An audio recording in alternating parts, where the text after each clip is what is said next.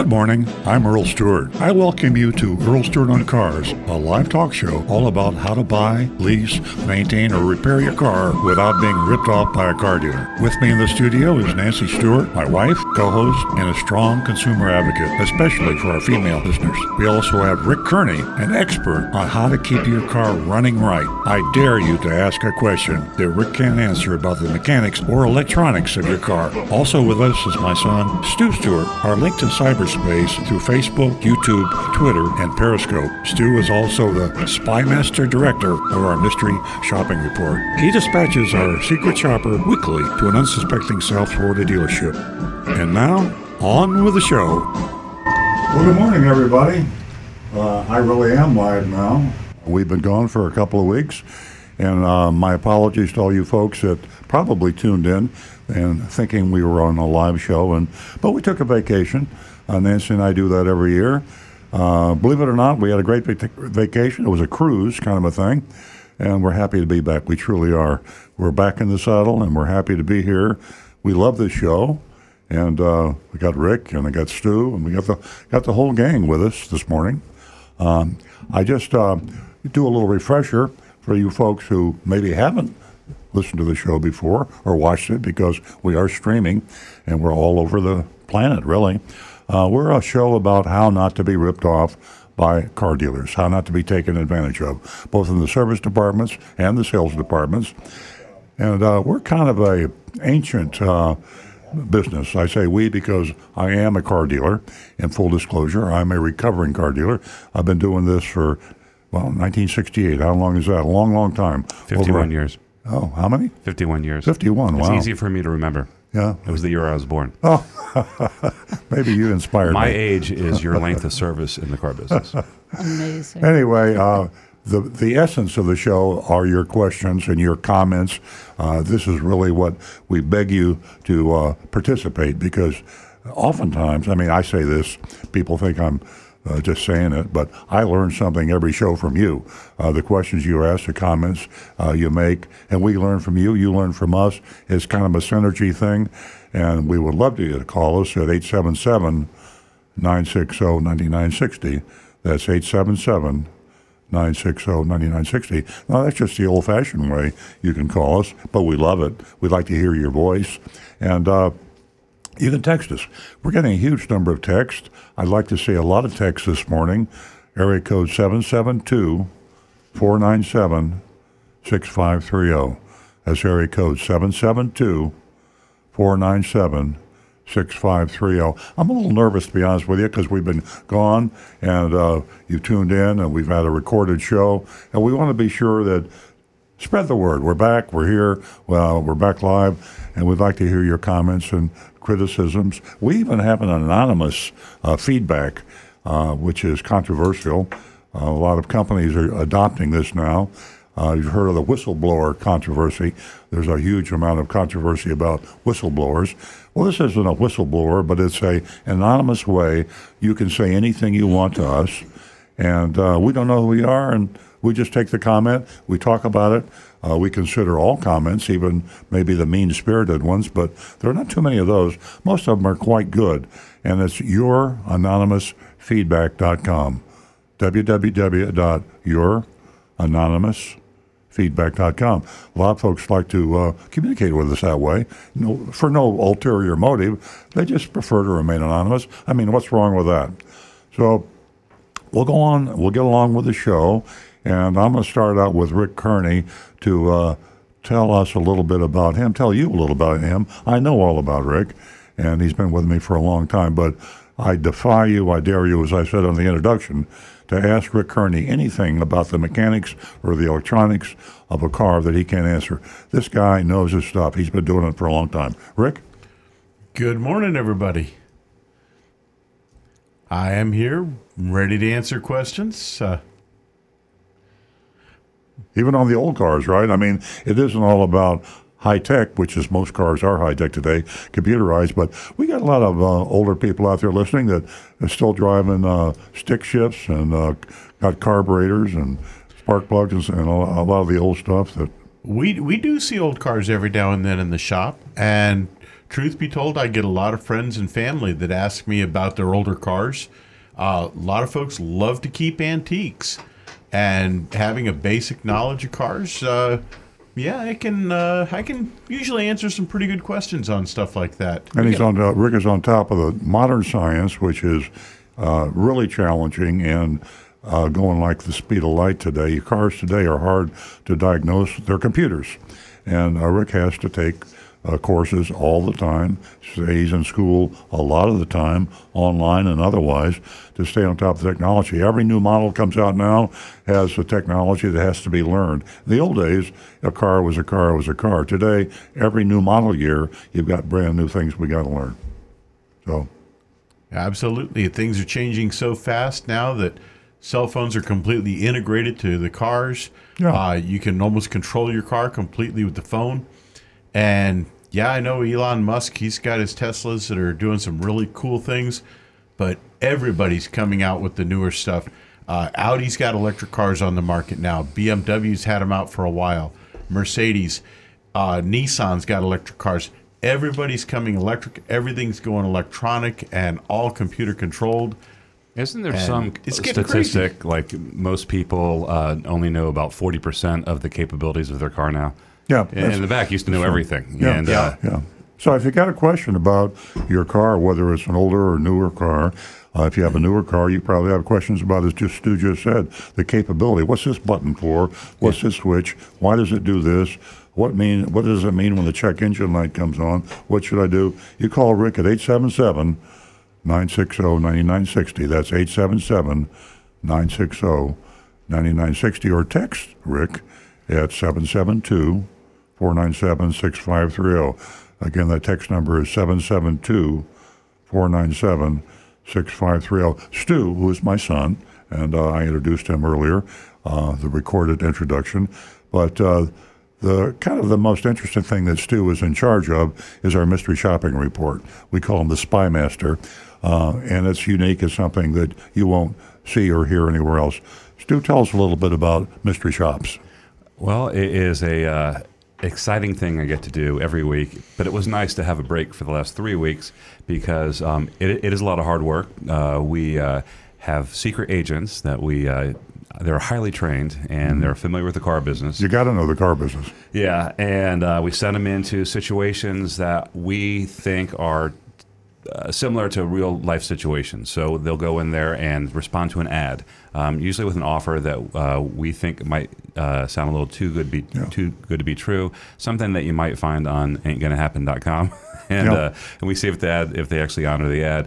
We also are on 2 years into a campaign to expose the practice of selling used cars with unfixed Takata airbag recalls. Or any dangerous recall for that matter. Yeah, we focus on the Takata recalls because it's the most dramatic and well, it is sensational, but it's a really scary thing, and it kind of like served as the symbol of this whole problem, that there is lots of regulations with new vehicles, and manufacturers and their dealers can't sell new vehicles with unfixed recalls. But used cars, there is no limit. The sky is the limit, and they do what they want to do. So week after week, we get out there and we try and find out what's going on, and we expose it on the air, and we name names, and we it's the good and bad and the ugly, as we like to say here on the show, and.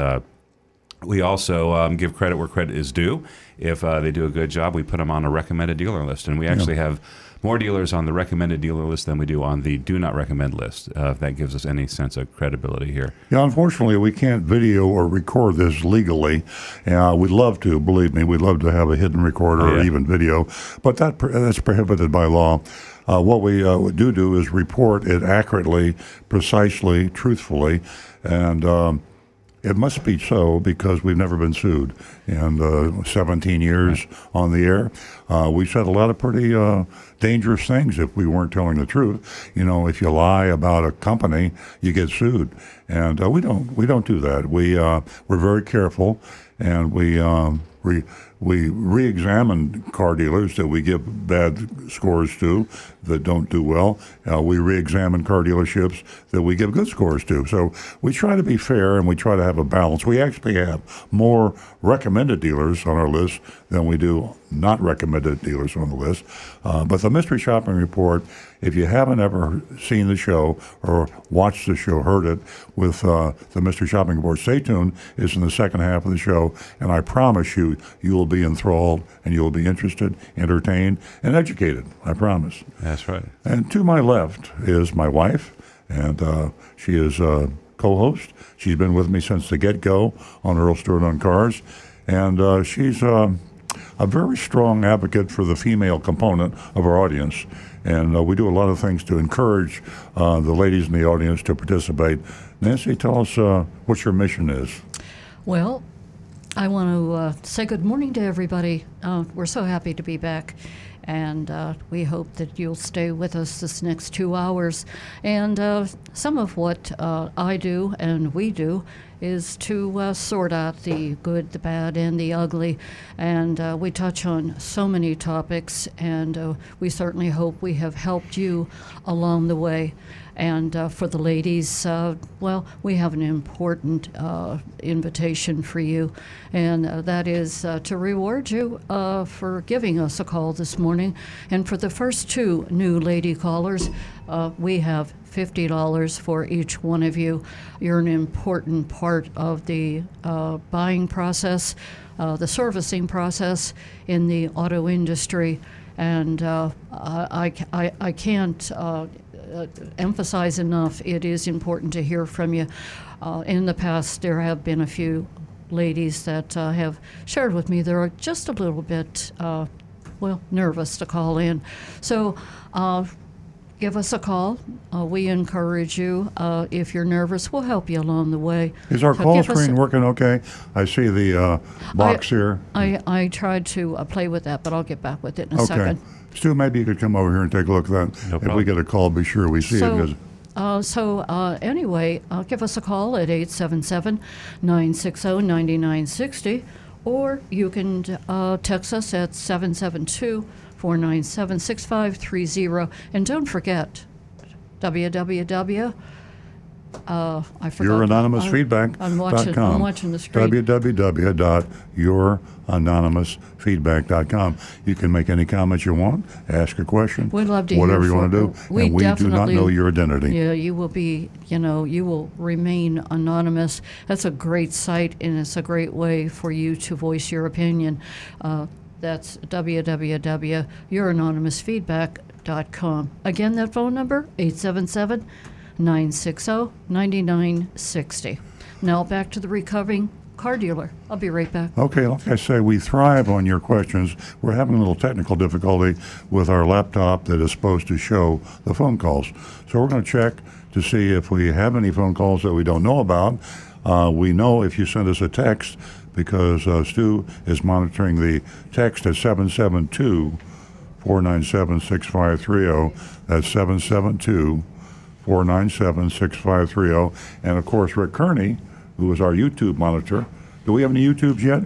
We do not yet. I think our YouTube listeners may be sleeping in a little this morning, but we are monitoring both YouTube channels for Earl Stewart on Cars and Earl Stewart Toyota.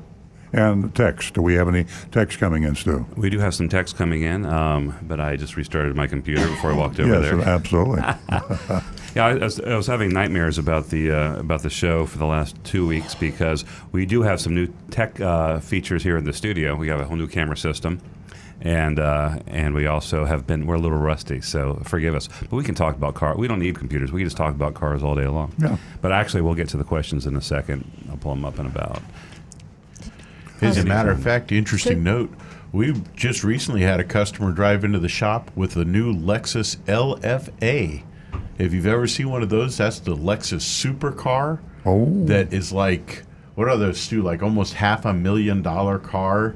Yeah, it's like a race car. It looks like was. a Formula One car. What's he doing in our dealership? He was oil stopping change. in for some parts for his other Toyotas, other cars. But I got to tell you, it's kind of cool being a car guy. Loving cars like I do. to have a car like that pull up and just to hear the sound of that engine, Yeah. Absolutely. it makes your heart race a little. It's Yeah. cool. Yeah, Right. I bet it does make your heart race. Hey, we're going to go to our first female caller, and her name is Barb. Welcome to the show, Barb.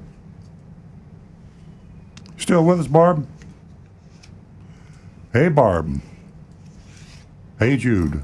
Good morning. Good Hey, morning. good morning. Hey, we hear Barb. Welcome. I'm glad you're back live on the radio. I love listening. Well, thank you very much. Oh, thank you. I have a 2019 Dodge Caravan, and I was surprised that it takes more oil than the 5-quart. But it says you can use regular oil or the synthetic. I didn't know what to use. Well, Barb, I'll let Rick follow up with my answer because I'm an amateur at this. But one oil is your fossil. They call it the fossil oil. Your regular oil is about half as expensive as the synthetic, but you do have to change the oil about twice as often. So it's kind of a wash in terms of cost these days. My feeling is just put myself in the consumer role. I would stick with the synthetic. It is a little bit better oil, and it has to be changed only half the time, and that is going to save your time from having to come into the dealership or the Jiffy Lube or wherever you go. Rick, what do you think about that? Mm-hmm. Yeah, some modern cars actually do take their capacity, how much oil they need in the engine. Some of them can be as high as 8 quarts. And although the synthetic does get a little more expensive, like Earl says, it's good for 10,000 miles in most cases. And you'll want to check the owner's manual on that because some manufacturers actually extend that number and some reduce it a little bit. So just check with the owner's manual. But if they recommend that you can use either or, you do have a choice. It's probably not a good idea to mix those oils. So if if your engine was low on oil, you'd want to add in whatever oil is in there now. But if you wanted to switch over to regular dinosaur oil, the fossil oil, it's not going to hurt anything at all as Rick, long as it's on that recommendation. Why is it bad to mix the oil? Well, it's a thing of mixing the weight of the oil. Mm-hmm. It can cause chemical, it does a weird chemical reaction sometimes, and it causes the oil not to flow as properly. And one of the basic properties of oil, what it's mainly there for, is to reduce heat in the engine. It's actually get without heat out. getting that, so you recommend you never mix it. So what you would say, if you want to switch from the synthetic to fossil or vice versa, drain your oil completely and start fresh. Exactly. Okay. Barb, does that answer your question? Yes. Thank you so much, guys. Hey, Barb, hang on a second. This is the first time you call the show, right? Yes. You know, we've got $50 cash for you, and we would like to send you a check. Nancy Stewart will send you a check for $50. If you just stay on the line, then the guy in the control room is going to get your contact information so you don't have to give it out over the air, and Nancy will mail you a check for $50. Barb, thank you so much for calling. We're trying to build a platform here for the ladies, and we just implore to them every Saturday morning that their calls are very important, their questions, and I have to honestly say to you that some of them are very nervous, and I'm glad you took it upon yourself to give us a call this morning, and I'll get that check out to you and your contact information. Thank you again. Okay, I think we got some text over here. Thank you so much. Got You some guys have a great day. You're Thank welcome. you, Barb. You do the same. 877-960-9960. And we are going to, I'll give you the text number again, 772-497-6530. Remember, you're anonymousfeedback.com. We want to hear from you. And we're going to go to Michelle, who's been holding. Good morning, Michelle. Good morning. How are you? Well, thank you. Are you a first-time caller? Yes, I am. Oh, boy. beautiful. Thank you for calling. What can we do for you? I have a question. I believe it's probably for Rick. We purchased a vehicle from you guys about 6 months ago, and we opted for the lifetime warranty. Mhm. So I'm just trying to find out, after after the Toyota Care is finished and we start with the lifetime warranty, we're trying to get like an estimate cost of what our visits will be after that.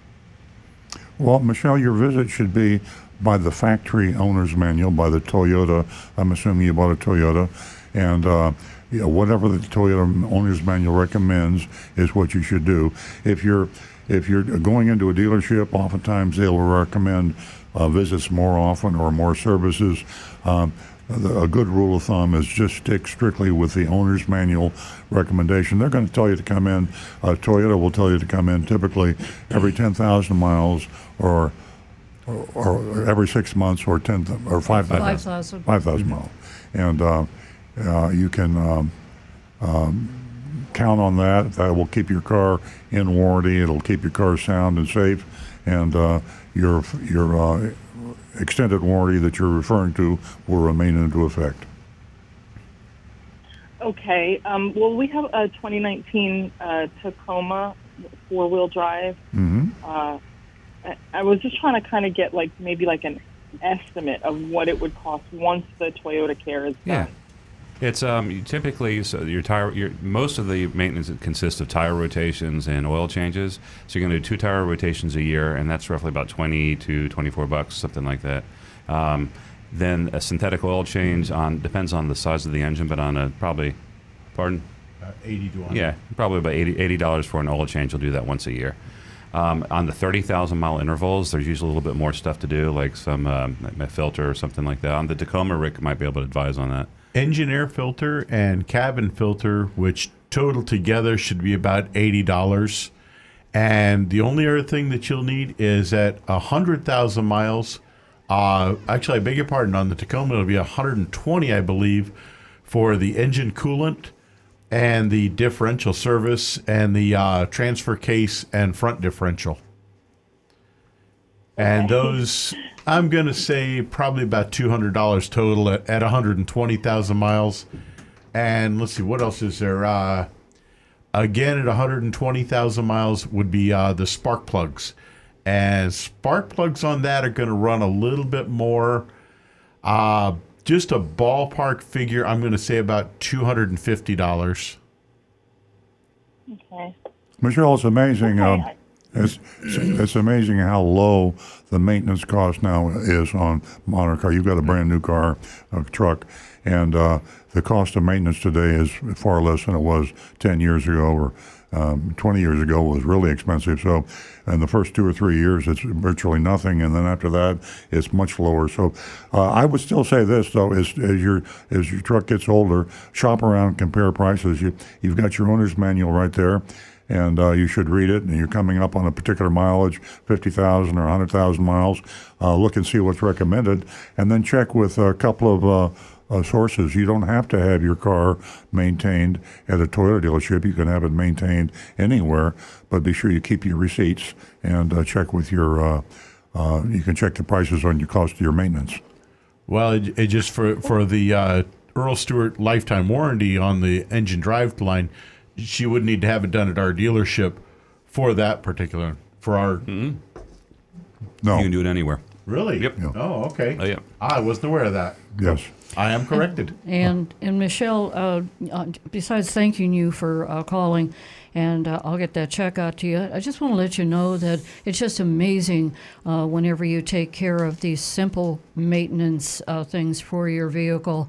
And it's amazing that, these vehicles run up to 300,000 miles now with the way they're made and taken care of. So I hope we answered all your questions. And stay on the line, Michelle. We got $50 for you, and we'll get your contact information and mail you a check for $50.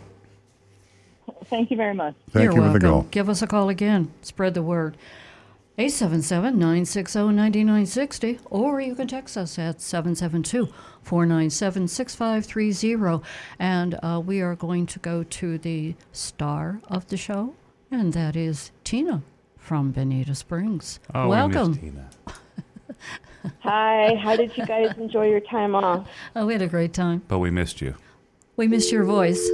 And we just hung up on you. Benita, if you're listening. She didn't believe us. We really did miss you.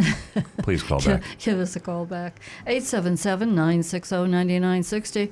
772-497-6530. We have a whole lot to get to. Yeah. Tina, I really apologize.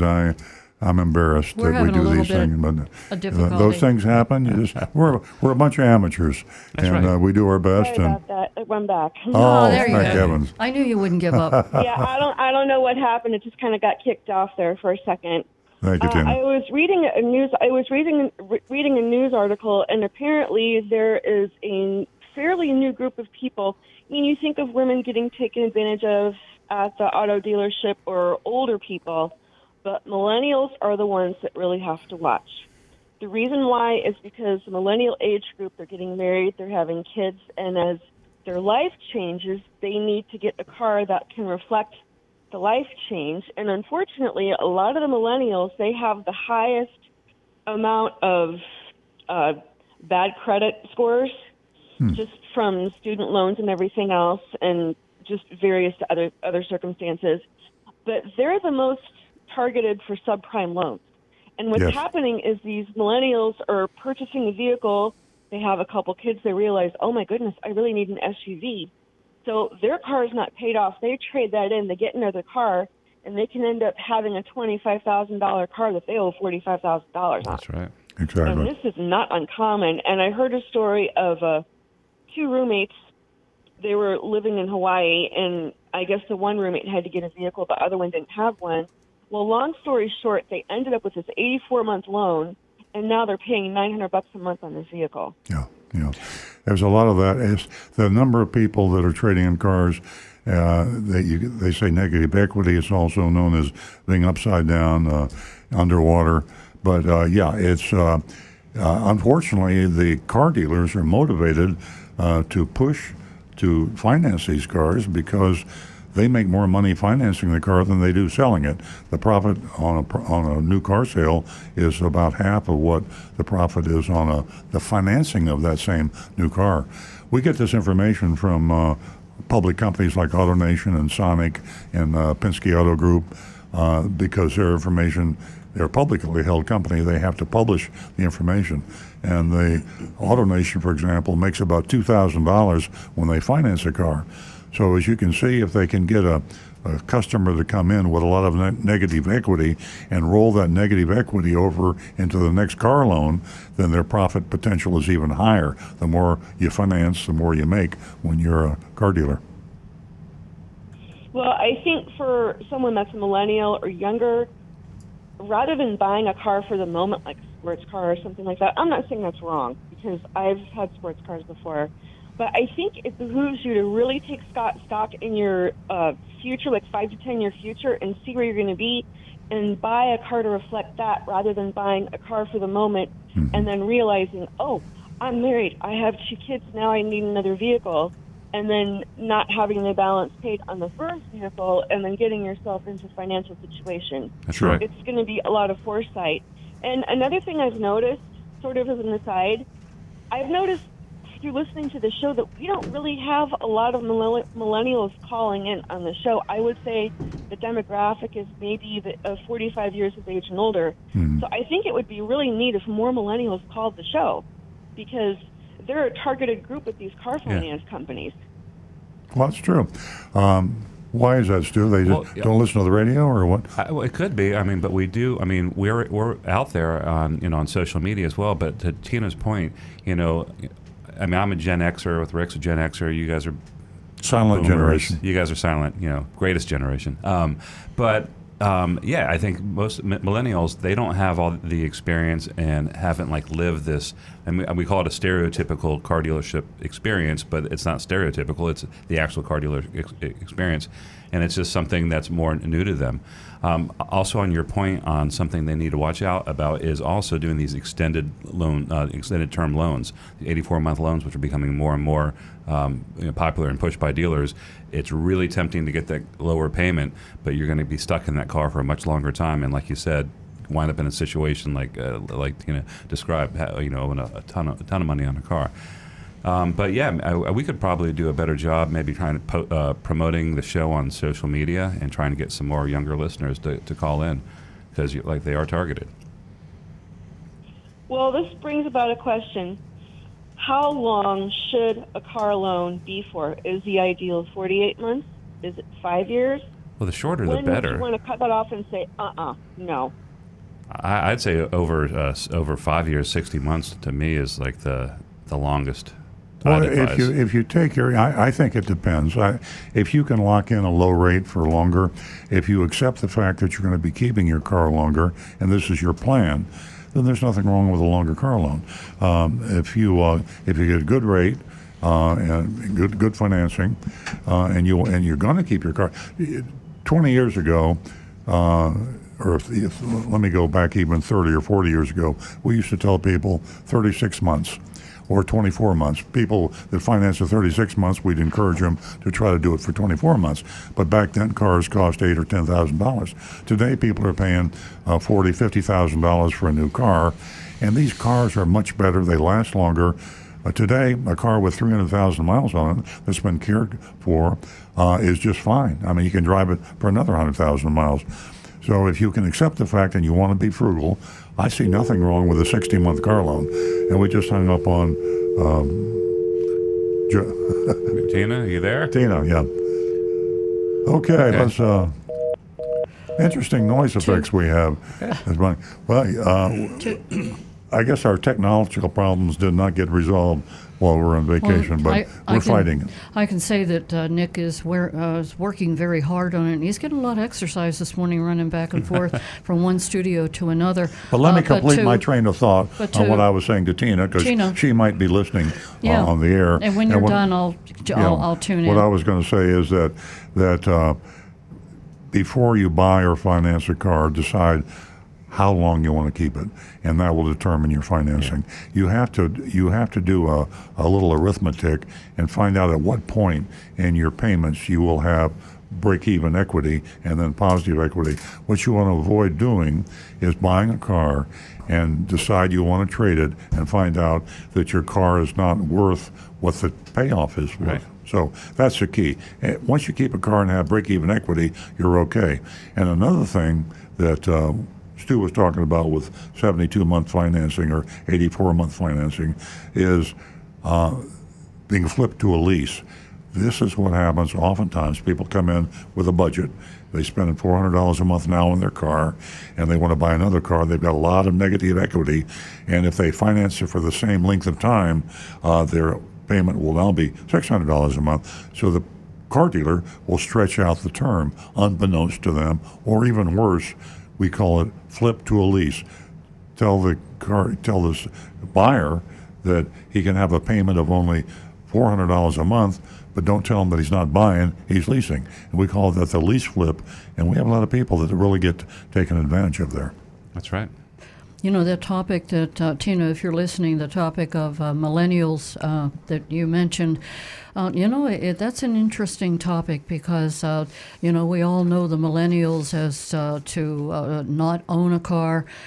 They don't rent. They're more or less a free spirit compared to us. But the older millennials, the ones that are that were born in 1980, there's quite a few of them that own vehicles, and I'd say it was like 65%. But like I said, that was an interesting topic that you mentioned this morning, and we need to pay a little bit more attention to them. So thank you for the call. Sorry for all the interruptions, and thank you for tuning in to Earl Stewart on Cars. Ladies and gentlemen, give us a call toll-free at 877-960-9960, or you can text us at 772-497-6530, and I believe that Stu is covered up with texts. That's right. We have a text from Amy. Amy says, "Hi, I have one more payment left on my lease. It's in December, so I need to turn my car in. Is it better to turn the car in at the dealership you leased it from and get the inspection done prior to turning the car in that's required by the leasing company? Or is it better to go to the car dealer you'd like to use, which, of course, is Earl Stewart," thank you, Amy, "and turn the car in and purchase a newer pre-owned vehicle? I know there's that dreaded disposition fee due if you don't lease another vehicle. This is the last time I lease a vehicle. Thanks for your help." Well, Amy, you can turn the car into any Toyota dealer, I'm assuming. If they let you. Yeah. If sometimes they would be foolish not to, but I mean, I guess it can't happen. But, if you buy a car in Florida and then you move to Maine, they're not going to make you drive back down to Florida to return the car. So if you want to return your car to any Toyota dealer, they should accept it. And if they didn't, I'd call Toyota and say, I got a problem. But, yeah, it's probably better if you like the dealership that you're dealing with to return there. The main thing when you return a car is to be absolutely sure to capture on the record the condition of your car, so there's no nonsense with the leasing company, Toyota or any other leasing company, in sending you a condition charge saying that your car was dented, scratched, or stained on the upholstery, the tires were too thin. Freeze in time with photographs, notes, and a copy of the condition report so that you can defend yourself. We see a lot of instances of overcharging for repairs. Yeah, the most important thing is the leasing companies, like you mentioned, have an inspection company that they use, and that's the official inspection. Yeah. You can go to the dealership, and the salesperson can tell you, oh, the car looks great. Mm-hmm.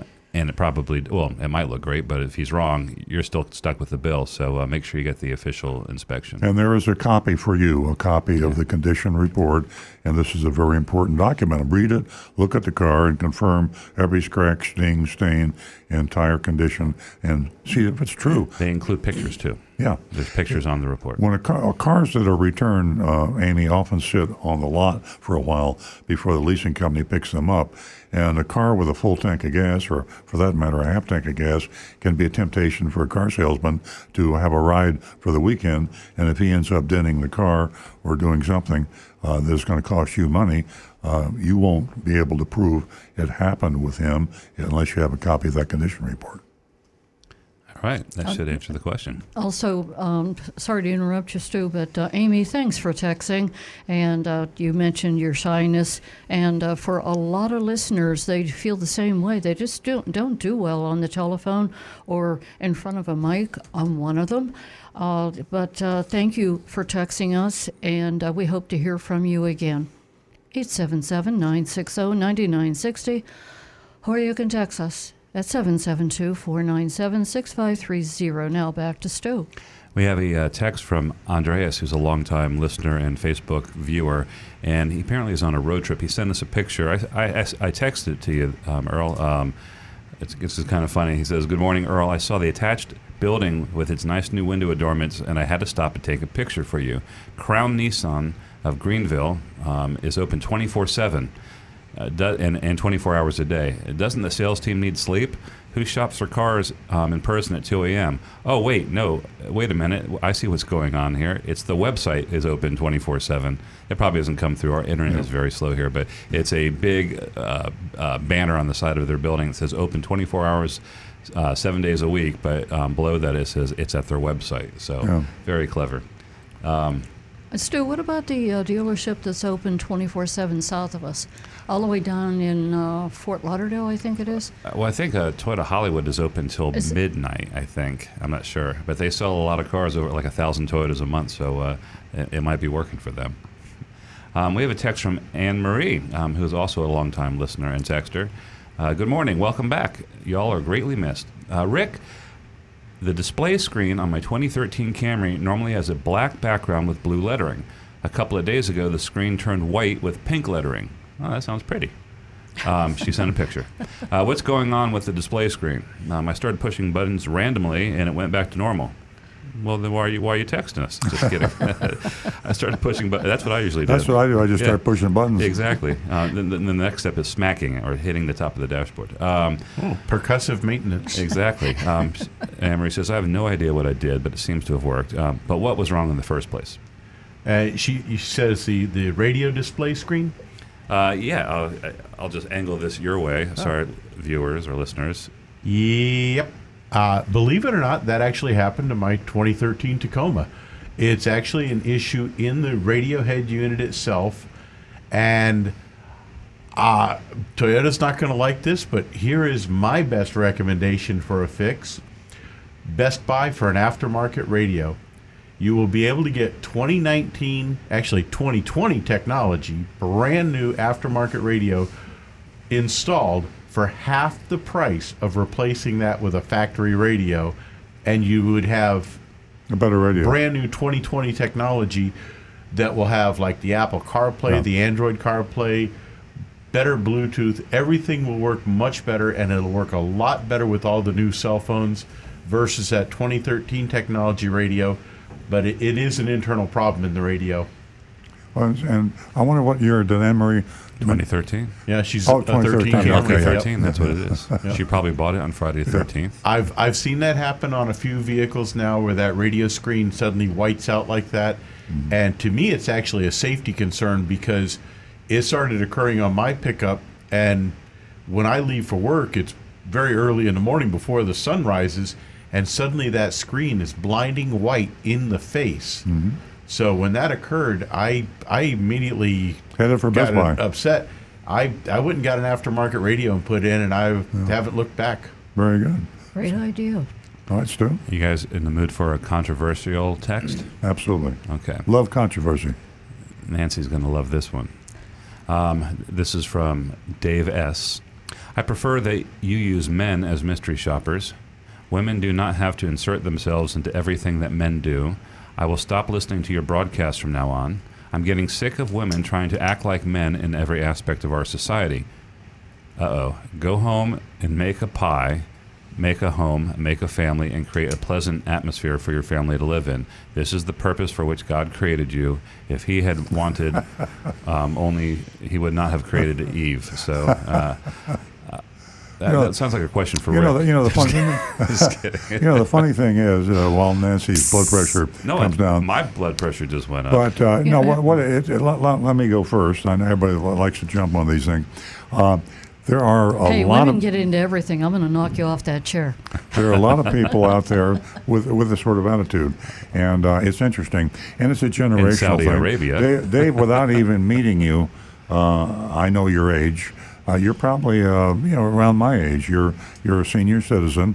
You grew up in a different world, a different culture, and things are changing a lot. Cars are changing, technology and culture is changing, and your problem is your father and your mother, for that matter, raised you in a manner that women were inferior creatures that should be almost like children. They should be seen and not heard, and they should bake the pie and clean the house, and the men should rule the world. And you're sincere in your belief, and I'm not angry at you. I'm sorry for you that you haven't become enlightened.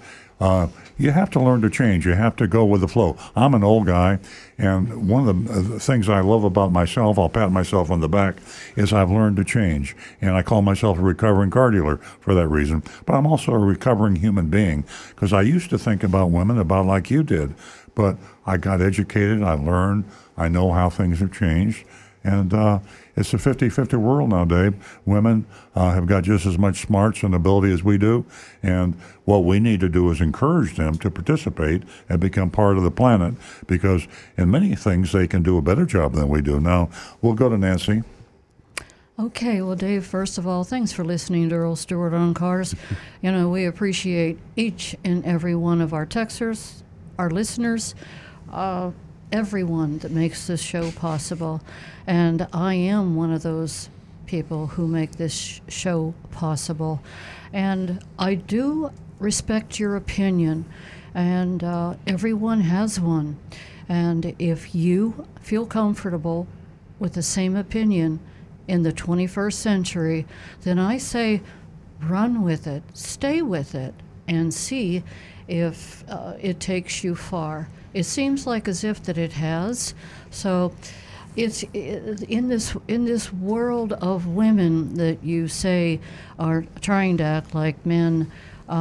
Gosh, we wear so many hats today that we didn't wear a long time ago. And again, you got to give credit where credit is due. So again, Dave, thanks for the text. Thanks for your opinion, and I hope you continue to listen to Earl Stewart on Cars. Okay. All right, thanks, Nance. We have a follow-up text that came in on that from the last text. Just one word, pie, question mark, pie?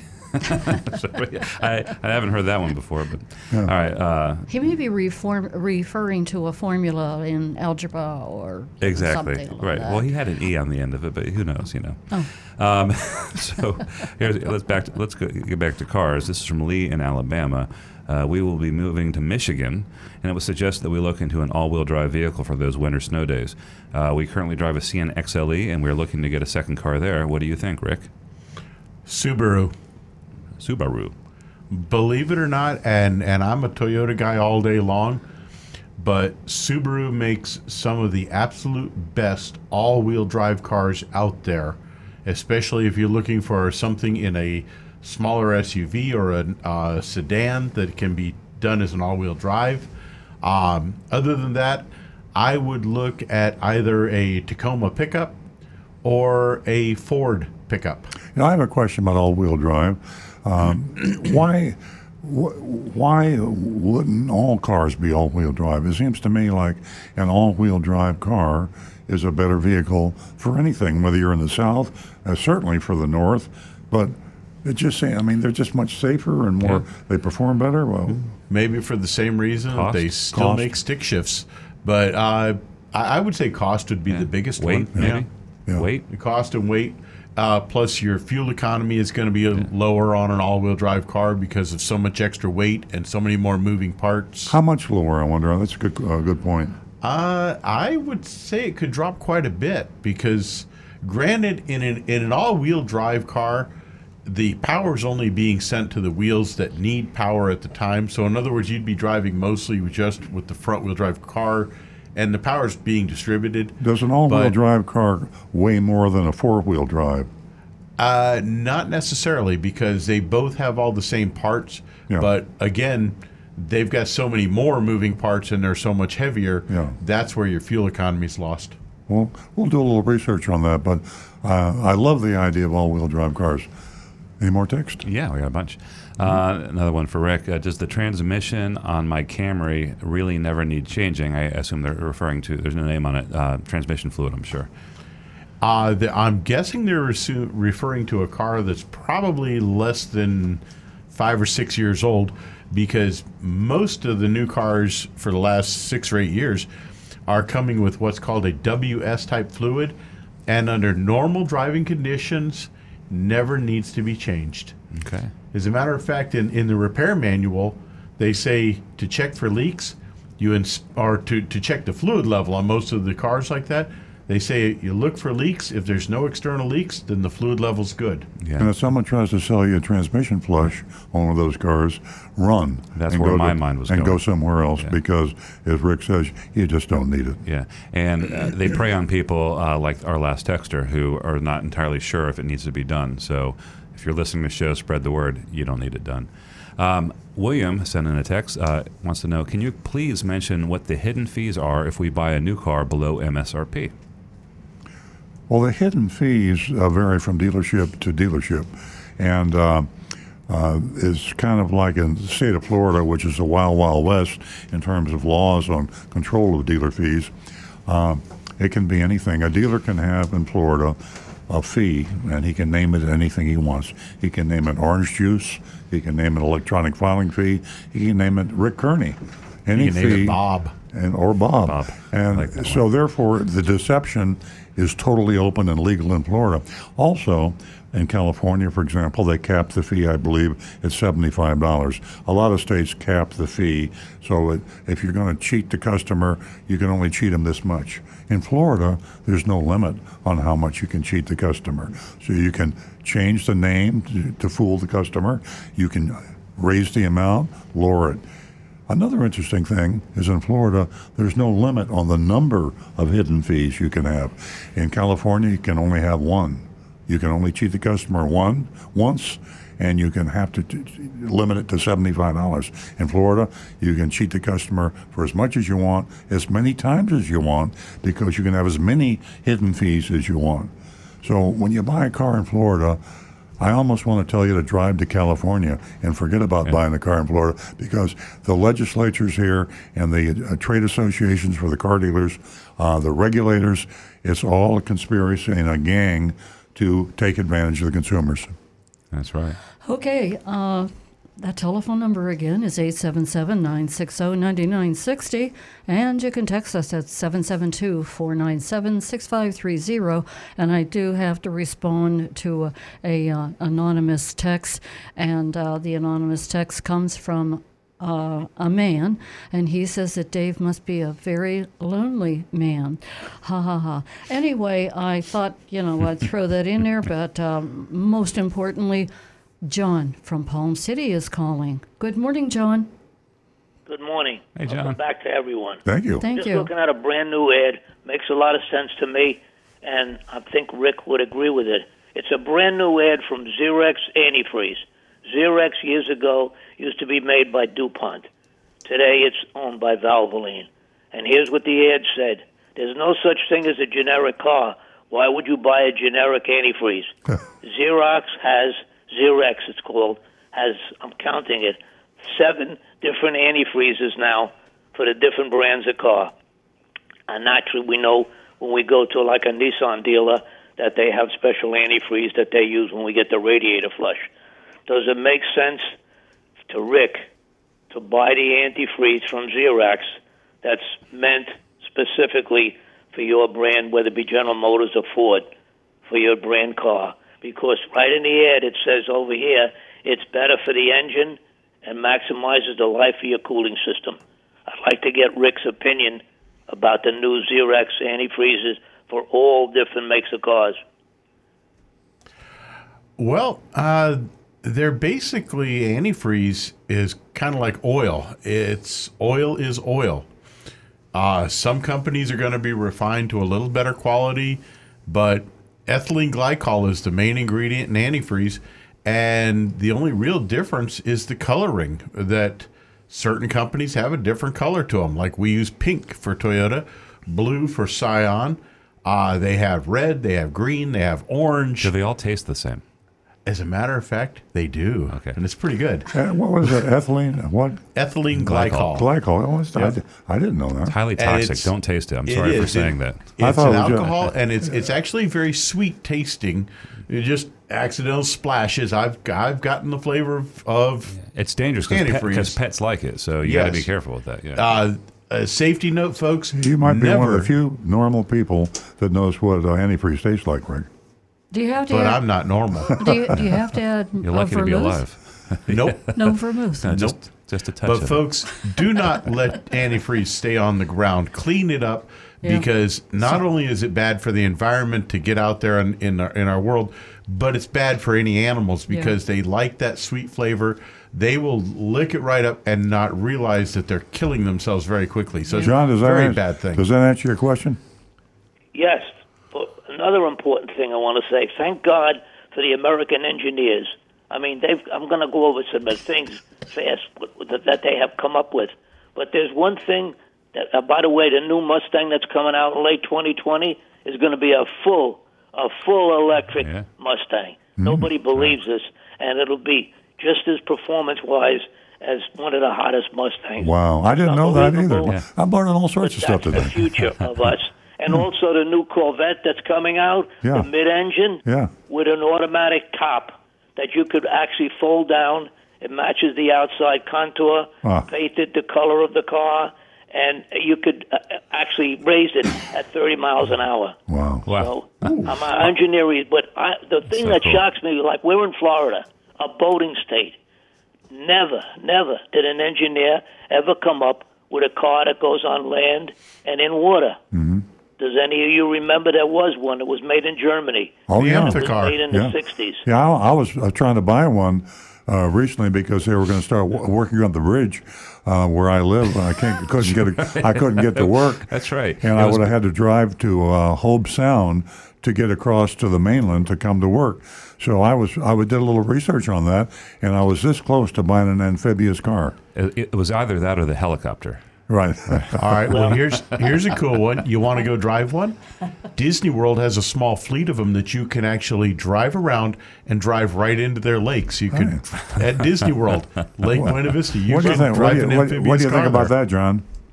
This car, yeah, I followed it. It was made in the 60s, around 61 to 67. Is that what James and it was Bond drove? made in Germany. Uh-huh. It was called an Amphicar 770. Wow. And it was so good, door-tight, watertight doors. In 65, two of them crossed the English Channel in gale force winds Man. and 20-foot waves, Oh. and they survived. But here's the problem. They appear on the collector car market, right? Around $60,000, $70,000. It costs much more than that to restore one, to get the parts, and mostly every one you restore has a major problem. I bet. Salt and rot, water rot. So, but it was a fantastic car, and it was made for like 7 years, from 61 to 67. But maybe someday, with all American technology, it may come out, and we will be able to buy one. I agree. I'd love to have one. I fantasize about having Let me an ask you a question. amphibious car. I'm trying to picture the logistics of this. What would you do? Would you just like drive off the bridge, or No, where we have a boat launch. A boat launch. You just Oh, drive down down the drive ramp. down the boat Okay, launch okay. ramp, drive into the intercoastal waterway, and go across the intercoastal. Wherever I you just want to picture you go. driving off the seawall and Hey, plunging into the That's, intercoastal. that's more realistic. Do you really think that your dad's going to go down to I the don't know. marina? I don't know. No. He's going to do what you John, just thank said. you very, very much. That It would you be just a great brought. fun car. Welcome back again. Hey, Thank you, John, John. before you go, here's a trivia question for you. Which president had an amphicar? Roosevelt, I guess. Lyndon Johnson. Oh, that right? As a matter of fact, That's the famous right. story about him was he used to drive into a lake Right. screaming, "The brakes are out! The brakes Right, are right. out!" That's and true. scaring his passengers. Yeah, that was there was a biopic movie about him. They did that. I forgot. Fantastic. I'll look up the name of that movie. You We'll got me recommend it on on the that air. Oh, good. John, good to hear your voice. We missed you while we were gone. Okay, welcome back again. Thank you. Thanks, John. Hey, we're going to go straight to Howard, who's been holding. Good morning, Howard. Hey, Howard, you out there? I'm here. Hey, Howard. Oh, good. It's been a while. Yeah, been a while. Nice talking to you. And I want to commend you on the. I received a statement from you saying that you have a tire price match guarantee. So, and you have to bring in proof of the pricing at the time. And it says bring at the time of purchase. It must be current within the last 30 days, and it has to be a coupon. They get a coupon if you bring, let's say, a statement from the tire manufacturer, a sales slip, and then you're going to beat that price. So that's tremendous. Well, you're saying you got that from us, Howard? Yes, I got it from Toyota. Yeah, neither one of us knew about it, but No. Maybe Jeff did it. No, I think it could be like a Southeast Toy, like a regional offer on our behalf. We got to look into that because yeah, I didn't sign off on that. yeah. Sorry, I'm not honoring it. Just kidding, Howard. We'll look into it, but yeah, sometimes there's some like regional stuff that goes on. But Yeah, it says we will meet or beat any competitor's price. Has to be within a 50-mile radius. And you have to have proof of the. You go to Tires Plus and you get a little statement from them. Yeah. And then you're going to beat the price. Yeah. So, maybe you can fax me a copy of that or email it to us, Or you can bring and it we'll up. check it out. yeah, Either that, or maybe we just lost control of the has- dealership, and people are doing whatever the hell they want to do. you went out of town and I went crazy. No, it has to do with. I think also, it's. on that statement that I received from you, it said it's past time for your 25,000-mile service. Ah. The only problem is I already had it. Okay. Well, I tell So you what. yeah, that's the Southeast This is a Toyota marketing thing. It has to do with their obsession with selling tires. Exactly. Yeah. We could do a whole show on Southeast Toyota. We might do it one day. Let's be careful. These are the questions I have for you. When I went into your to get the 25,000-mile service, the person who was checking me out said, "I can get the service. I'm not going to give you an engine filter or a cabin filter because they look okay." Now, how can you tell they look okay? You have to put them up to a light or something. Is that correct? Rick? We pull them out and we just shine a flashlight on them, and if they just look kind of a little bit dull, but they're not packed up with dirt, we will let them go. Because I mean, A filter, a white paper filter like that's very easy to tell if it's super dirty or not. And if it's not dirty, we're not going to waste your money. Howard, it usually works the other way. The dealer says you need a filter, but you don't really need a filter. And so this guy was trying to take care of you and say, look, I know it says you need a filter, but we just checked it and you don't. When manufacturers come up with these maintenance rules, it's an average, and every car drives in different conditions, different drivers, and no two air filters are going to look exactly the same after X thousands of miles. And some of these filters don't need changing, and why change them if they don't need to be? Yeah. So I got to give you kudos, because I never heard of a thing where a dealership turned down changing any of these filters. They just automatically changed them without even bothering. Well, I'm going to check. I'm going to check and find out who the service advisor was and congratulate him, because I'm surprised myself. They're paid on commission, and he cost himself some money when he didn't sell you a filter, and he was just doing it because he was trying to take care of you. So I thank you very much for that comment, and he will be congratulated and thanked by us. And hugged. And hugged. And hug. That's great. Yeah. One other thing I just wanted to say, I know a guy that bought one of these cars, amphibious cars. Here's the problem with the amphibious car. When you got out of the water, the brakes didn't work too well because they were drum brakes. Now, drum brakes do not take water very well. No, they don't. So that was a big problem. Now, my question to you is, Europe always used disc brakes. Why the heck didn't we catch on to the European style and change over to disc brakes many years before? Rick, what do you say? I still haven't figured that one out. As a matter of fact, the Toyota Tacoma is like one of the last vehicles out there. They are still making them with drum brakes in the back, and I don't get it. Disc brakes are so much more efficient. Could it They're be so cost much factor? better. Could it be a cost factor to keep the price of the truck down? I can't see how it would make that big a difference. When you've got the manufacturing capability set up with the tools and machines and the process, and you've been doing it for 50 years, then but you've modernized everything else, and every other part on that vehicle has been changed over. Everything else has been retooled. Why still stick with an ancient technology of drum brakes? The only real difference that it makes is you have to design the system now to have either a caliper that can apply a parking brake or a separate parking brake in a small drum inside the disc. Yeah. But every other model of car that is made, that Toyota makes, has disc brakes. Every single one. Great question, Howard, and you're right. It just and seems silly. Toyota's wrong. My theory is it's just a matter of keeping the cost down a little bit, and they shouldn't do that. Yeah. Foolish. Now, how come every car that I ever owned with disc brakes, I never had to change the disc in the rear? Do they last much longer than the front discs? Well, the fronts still do about 70% of the stopping power on the car. That's why your rear brakes will last so much longer. And because of that, those rear discs can be resurfaced a couple of times, and they can outlast the car. Can you resurface the front discs? Yes. Can that be done? Yes. Unless they are severely corroded, which northern cars, they generally just replace the brake discs because they're usually rusted really badly. And so unless you live right next to the ocean down here, most of the time we can resurface front discs 2, 3, sometimes even 4 times, depending on how bad the wear is on them. Yeah, but is it a fact that at one time the front discs were thicker than they are now? They made them thinner, or they made them less durable. Is that correct? I think it's probably they're changing the durability factor. The thickness is still there, but sometimes they wear a little more, and of course corrosion has a big effect. Okay, I got you. thank you very much for all the information. I appreciate it, and you have a nice day. Thank you, Howard. Thanks.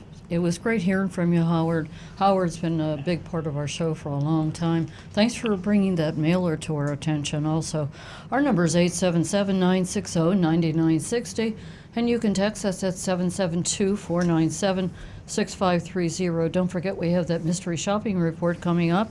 So we're going to go to Frank, who's calling from New York. Good morning, Frank. Hi, how are you? Hey, Frank. We're well, thank you. Earl, I need to get a new car within the next 2 weeks, and I've been looking at the 2019 Highlanders, and I know that the new ones are coming out next month, and they're giving Toyota's giving $2,000 back, and I got a pretty good deal, I think, and I've been going to a couple of dealers. My worry is the depreciation. If I can wait a month, I know there won't be new deals on the 2020s right away, but in your opinion, would it be worth it to wait for the 2020s? Frank, how long are you going to keep the car after you buy it? Usually we keep a car for a long time, but at least 5 or 6 years, maybe longer. We have we don't have anything in sight to trade it in. It isn't a huge decision because you keep a car longer, but you're right, the depreciation is pretty heavy.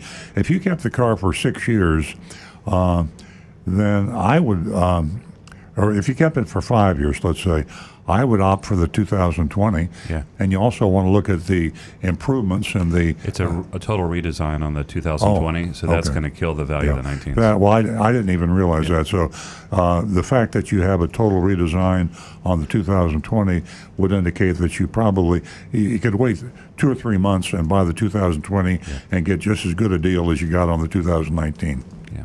Oh, that's great. Thank you so much. I've been so worried about it, and it's great to hear that. Well, Frank, thanks for the call. I appreciate it. Thank you. Good luck with your next purchase. Keep listening. Thank you so much. Bye-bye. You're welcome. 877-960-9960, or you can text us at 772-497-6530. We have texts that are piling up with Stu, and we have YouTube with Rick, and we also have, boy, I'll tell you, talk about multitasking. Whoa! Having a good time this morning. We're going low tech. We're actually running back and forth from control room to studio. I got pens, pencils, papers, computers. I got a cell phone. I believe that we have Mina calling from West Palm Beach. I hope I didn't butcher your name. Are you Nina? And are you there, Nina? Mina. Yes, I'm Minna, and I'm here. Good morning and welcome back. Well, thank you, Minna. Thank you, Minna. Are you a first-time caller? Yes, I am. Oh, well, congratulations. I'm an often listener. Oh, thank you very much. I hope you have spread the word about us. I have $50 for you as a first-time caller. Thank you. What can we do for you? Well, my question is, I have actually it's a 2007 BMW with 57,000 miles. It's the hardtop convertible. But my question is, does one rotate run flat tires? Yes. Do you rotate? Yes. The answer is yes, you do. And you rotate them the same way you rotate a regular tire? Yes, generally recommended to be front to back. Front to back, but not side to side?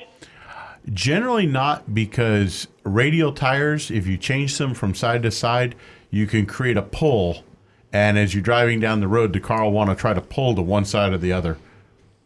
Okay. Okie doke. That was it. All right. Well, thank you, Minna. I appreciate the call very much. We love your voice. And you're going to have $50 cash mailed out to you. Stay on the line, and we'll get your contact information in the control room. Okay. Yes, definitely. And thank you for everything you do. It's really a great service. Oh, you're quite welcome. We want you to call back. I mean, we love your voice.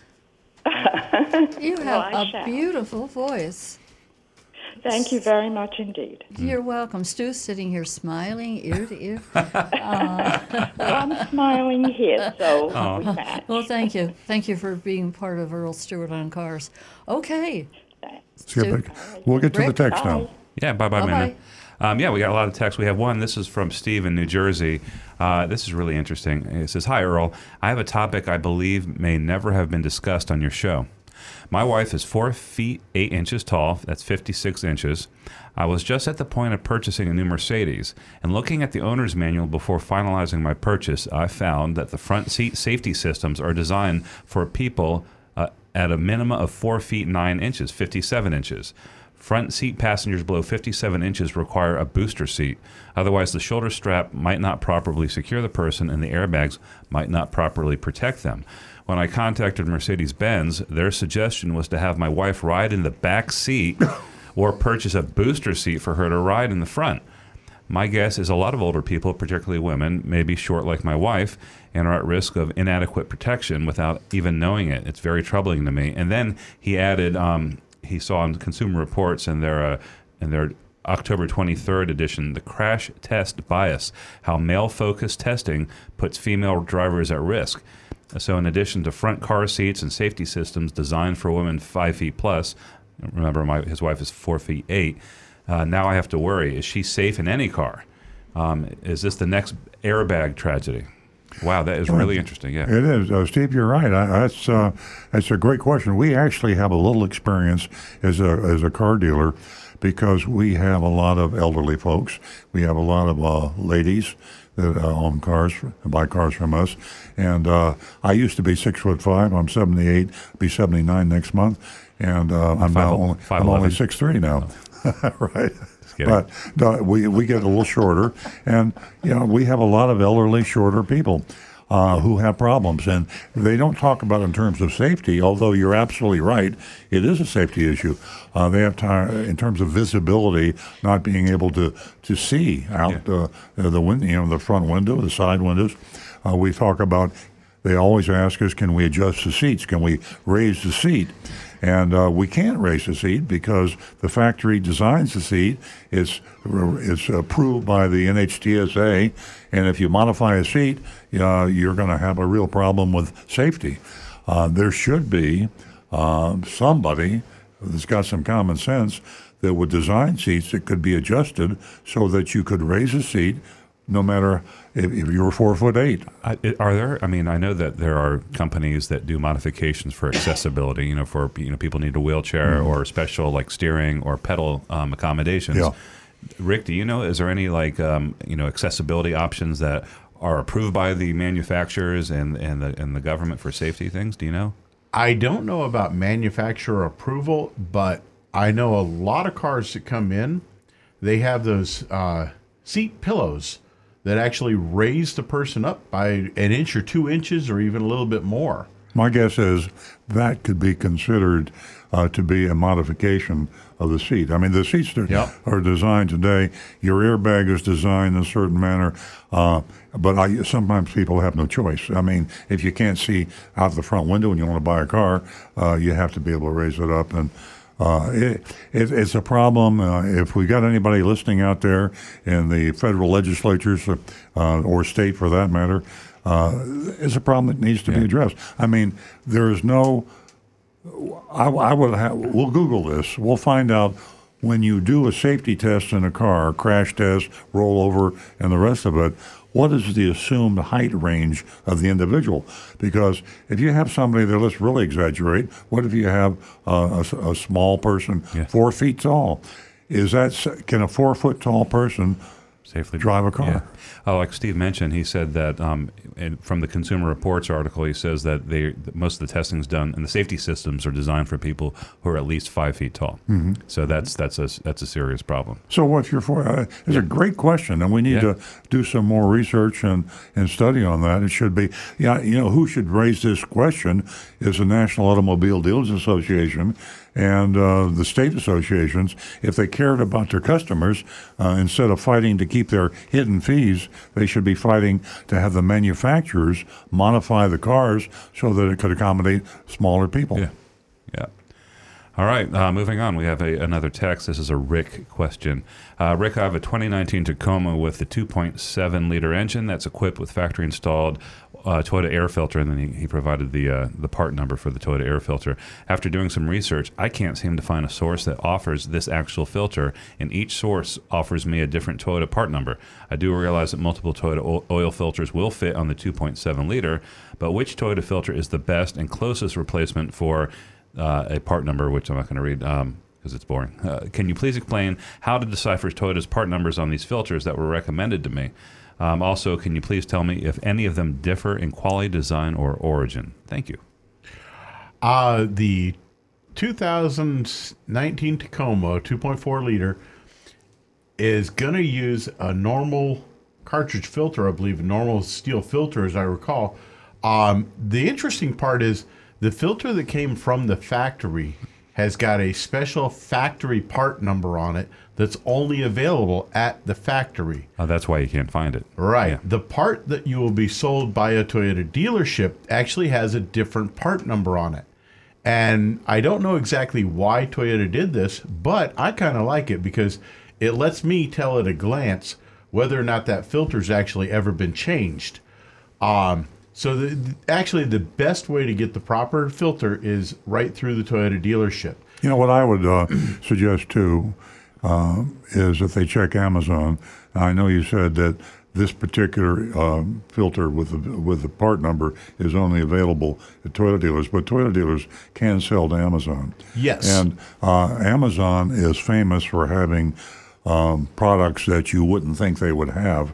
And if you do nothing else, then check with Amazon. If they have it, you can still buy from your local dealer, but make the dealer match the price on Amazon. Or the easy way, if you want to make sure you get the right part number from Amazon, just call your local dealer and ask them what is the part number that you have for this Toyota factory OEM filter, and go by that part number. Car dealers have a typical markup on parts of about 40%, but a lot of car dealers will mark up cars beyond 40%. There's no rule on that. Just like MSRP is only suggested, the suggested retail price on parts is only suggested. And you can call a lot of Toyota dealers and get a price on a part oil filter that's even higher than the 40% markup. That's the reason I say if Amazon carries it, it's a great place to check the price. Absolutely. And for alternatives, I would stick with a company like Fram or Purolator, any of the big brand name companies for oil filters. Their quality's just fine, and they'll have what's called a crossover chart, which will tell you exactly which filter that you would need for their part number that will match up to be the Toyota part number. Mm-hmm. Great information, Rick. We're going to go to David, who's been holding from North Palm Beach. Good morning. How are you, David? Oh, good morning. I'm sorry. I went to the Costco site to try to buy a car on a Costco auto buying site, and they directed me to Delray and to Stewart. Aren't you still on the Costco auto buying site? Yes. Yes, we are. They Costco, where do you live, David? North Palm Beach, Okay. 33408. Can you tell me what kind of vehicle were you searching for? Was it a 2020 model? Toyota RAV4. Do you know it was a 2019 or a 2020? No, I wanted a 2020. I wanted an XLE Premium with two-tone paint, and I'm trying to find out whether they do make an XLE with two-tone paint. Okay, so if you don't see a dealer show up on the Costco search, it means they don't have the vehicle listed listed for sale yet. The 2020, let me just double check this. The 2020 RAV4. I am going to look real quick. It might not be. 1 second. Here. Well, I'll the 2019s. There are no 2020s out yet. I'm sorry. They're just coming in now. So. And some of the dealers do have them. Yeah, some. Yeah. Well, no, we should have had them listed, and we didn't do it, and we dropped the ball, and we just learned something that we need to correct. So thank you. Still on the Costco site. Yes, absolutely. Yeah. If you try it later today, they will be up. That's the reason the reason I Well, love that's this show is we find out not only what other car dealers are doing that's stupid, is we find out what we're doing that's stupid. Another reason it might be if we don't want to put in with Costco's suggested price because of the dealer fee issue. So if they are saying that they're selling them for a great discount, then we won't put that in. Well, I think we can discuss this at another time, but when other car dealers are listing cars with Costco and we don't, sometimes people go in and buy a different car. So I think we just need to bite the bullet on these and list the cars that are available. And David, thank you very much for helping me improve my dealership. Thank you very much for taking my call. Okay. Thanks for listening, David. I have a text that I'm going to squeeze in here, and this is from Janet, and this is for Rick. Janet's out shopping for tires, and she wants to know which of the 2 tire centers would be a better place to go. And she asked about Michelin, and she also asked about Costco is a place I always recommend for tires. I lost the text. Firestone. My recommendation is find what size tire you need.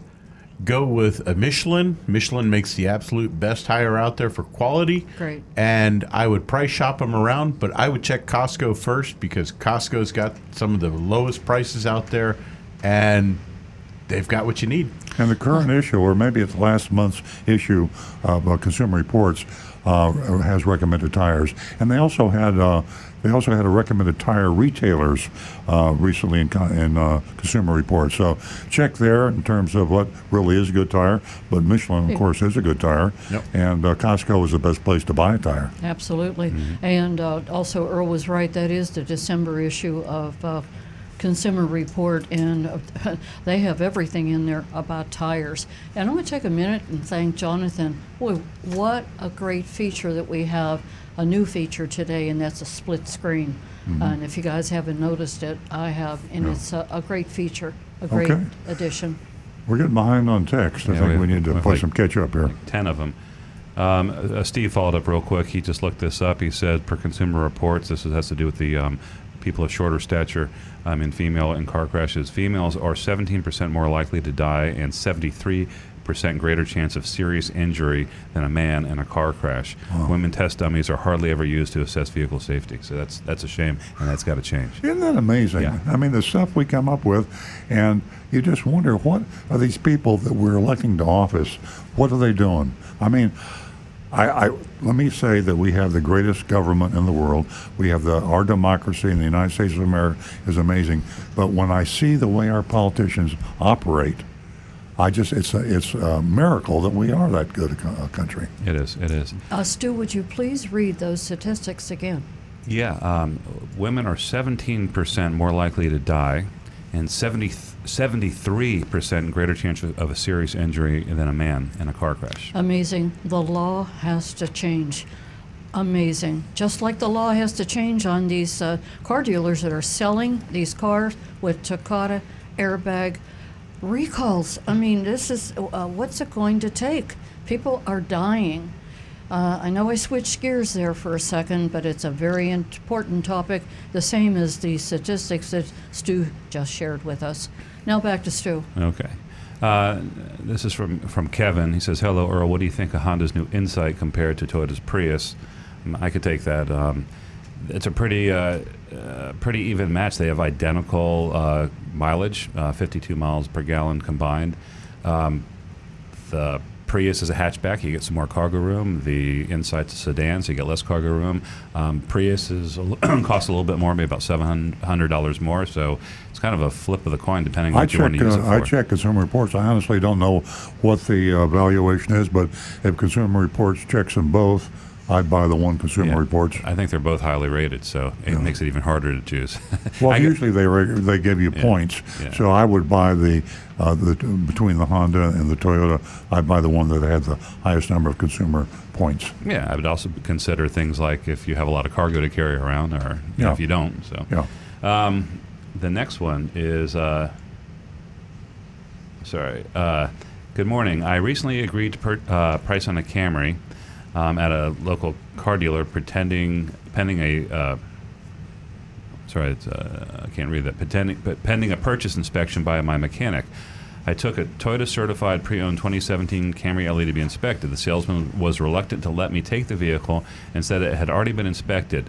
He eventually let me take the car. My mechanic said that there was an excessive amount of water and copper in the intake fluid and suggested it be flushed, and the battery was low.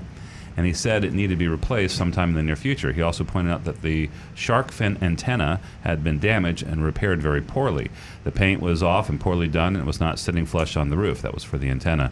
And you could see light between the antenna and the roof, and that could be a water leak waiting to happen. Other than this, he said the car was good to go. I took it back to the dealership, and the salesman told me that this is a used car, and those items are to be expected. It's kind of hard to read. Ring advertised as a Toyota certified, and they did inspect the car. Why didn't they fix these issues? He agreed to fix the issues, but only after I bought the car. I told him if he fixes the car before, I'll buy, but I haven't heard back from him. It's been 2 weeks. The car had 26,000 miles. Shouldn't have gotten a certification, but better than pre-owned and held to a higher standard. That's from Billy. From who? Billy. Billy, congratulations. You are an educated consumer, and you saved a lot of people, including yourself, money, because follow Billy's procedure. Always get a car checked by an independent mechanic, a used car, before you buy it. And when the dealers won't have it done or allow it to be done or makes it hard on you, go somewhere else. Yep. Next text. Yep. This is actually on youranonymousfeedback.com. This is from an anonymous person, obviously. Hi, from Gainesville, Florida. Love your show. Wish you would buy the local Toyota dealership here. They have an $8.99 pre-delivery fee, and I'm not sure of the other fees. I'm taking your advice, and we'll be price shopping. Very good. Good on you. Next one is also youranonymousfeedback.com. Good morning. Why is Jacksonville the only city north and northeast of Orlando that has a Lexus dealership? Most Lexus dealerships are from Orlando and south of Orlando. Thank you. Lexus dealerships are located in areas where the demographics support the product. Luxury cars require people with money, and older people typically with money buy Lexus, and that's the reason you see more Lexus dealers in areas of that demographic description. Okay. We are caught up. Okay. How about I got a YouTube over here, right? Oh, we've got a few here. Good. From a little bit earlier here, Donovan was asking. He says he's looking at two different dealers for a car, but they both have a $799 dealer fee. How do I get out of that? Well, the best thing to do is just assume they're going to charge you the dealer fee and take the price, the out-the-door price, including the dealer fee, and compare it with at least two other dealers. So you want to buy the car from the dealer of the brand that you're buying that has the lowest out-the-door price. If the dealer insists on putting a dealer fee or a hidden fee or any other thing in the car, he can charge anything he wants. He can charge you for his breakfast. Put it in the deal and just have that price, and the only thing will be added to it is sales tax and tag, government fees, and take that bottom line out-the-door price and get three comparisons. Let the dealers know this is what you're doing, and buy it from the dealer that gives you the lowest out-the-door price. And Living Like Julie asks, she has a 20-year-old Nissan Xterra, and she's looking for recommendations for a new vehicle, but she likes the solid feel of a truck. Mm-hmm. What would be your recommendation for something to replace a Nissan Xterra? Well, again, I'd go to Consumer Reports. I get a little bit nervous about the Nissan franchise today. They're having some severe financial problems. They're having some severe managerial problems. One of their top managers, I believe the chairman of the board, is in jail, and the other one just got out of jail. And they're struggling to try to merge, and it's I would not buy a vehicle from a manufacturer whose survivability was in question. So I'd go to a brand other than Nissan, and I would go to Consumer Reports, and you've got a really good selection of similar vehicles to the Xterra. Ernesto Ortega is asking, the CBC Marketplace recommends a 60-month maximum loan, preferably 36 to 60 months. That was from our earlier conversation about how long a car loan should be. more of a comment, actually, I guess. Yeah, I look at financing a car in terms of how long I'm going to keep the car and how low an interest rate I can get. Now, if someone said to me that I wanted to buy a car and they said, I'll give you a 0% loan for 20 years, I'd take it. I'm exaggerating to make the point. Certainly. If they said, I'll give you a 1% loan for 20 years, I'd think about it a little bit.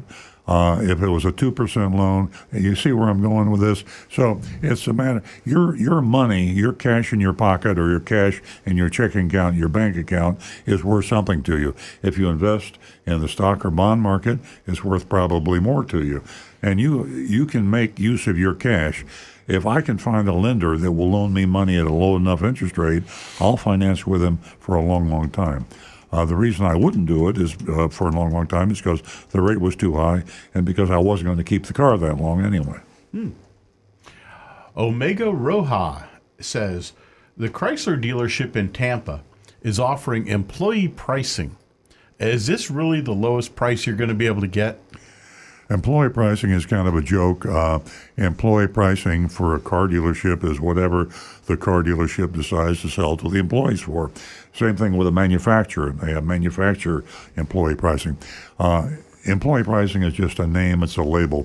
Find out what the employee pricing is. Find out with respect to the true cost of the vehicle, how much more does an employee have to pay?